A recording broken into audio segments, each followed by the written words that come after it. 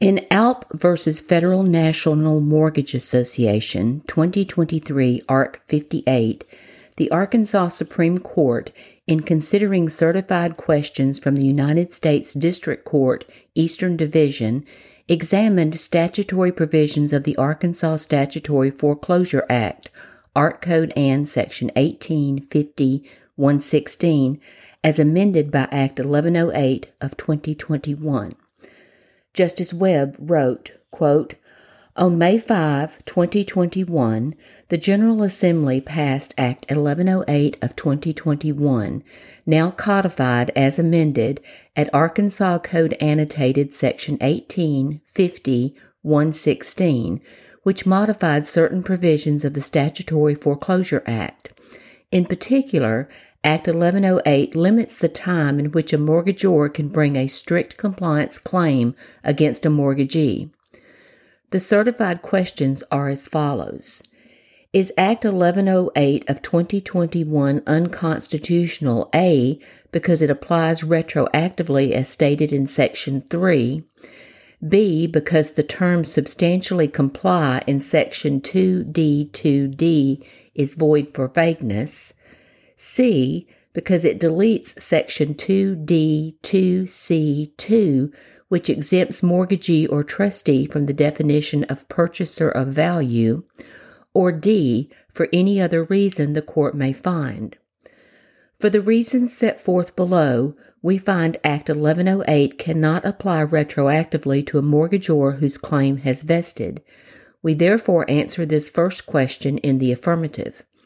To the remainder of the certified question, we conclude our answer would not be dispositive of any issue between the parties and decline to address it." End of quote. The case arose after the defendant association foreclosed on plaintiff's home and sold it to a third party. Defendant cited the amended act as an affirmative defense, and plaintiff argued it would be unconstitutional if the act's amendment disturbed a vested right. The opinion explained, quote, "The Statutory Foreclosure Act established as an affirmative defense a claim of strict compliance to be asserted by a mortgagor against a mortgagee. Art Code Ann Section 1850-116 D2B2. Act 1108 restricted the time in which a mortgagor could bring a strict compliance claim, adding that such claims should be asserted within 30 days of the foreclosure sale. Act 1108, Section 2. Applying this addition retroactively would disturb a mortgagor's vested right to bring a strict compliance claim. We have held a vested right exists when the law declares that one has a claim against another, or it declares that one may resist the enforcement of a claim by another.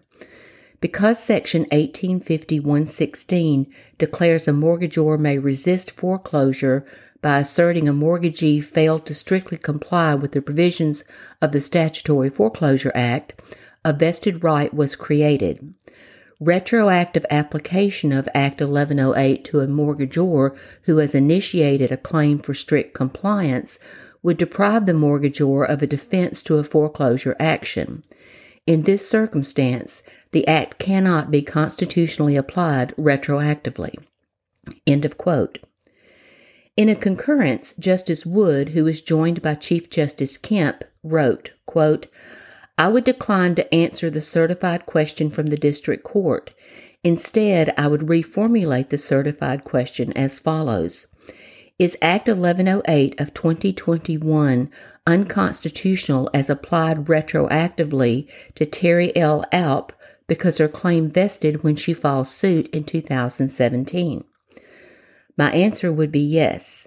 This court has a settled principle that we will not decide the constitutionality of a state statute when it is not essential to the outcome. Without narrowing the question, we risk implying that we are deciding a facial constitutional challenge or that vesting could occur in circumstances outside filing a lawsuit. The reformulated question settles all that's necessary given the unique facts presented here." End of quote. The pertinent language of the amendment as set out in the opinion follows. Nothing in this chapter shall be construed to 1. Create an implied right of redemption in favor of any person, or 2a. Impair the right of any person or entity to assert his or her legal or equitable rights in a court of competent jurisdiction.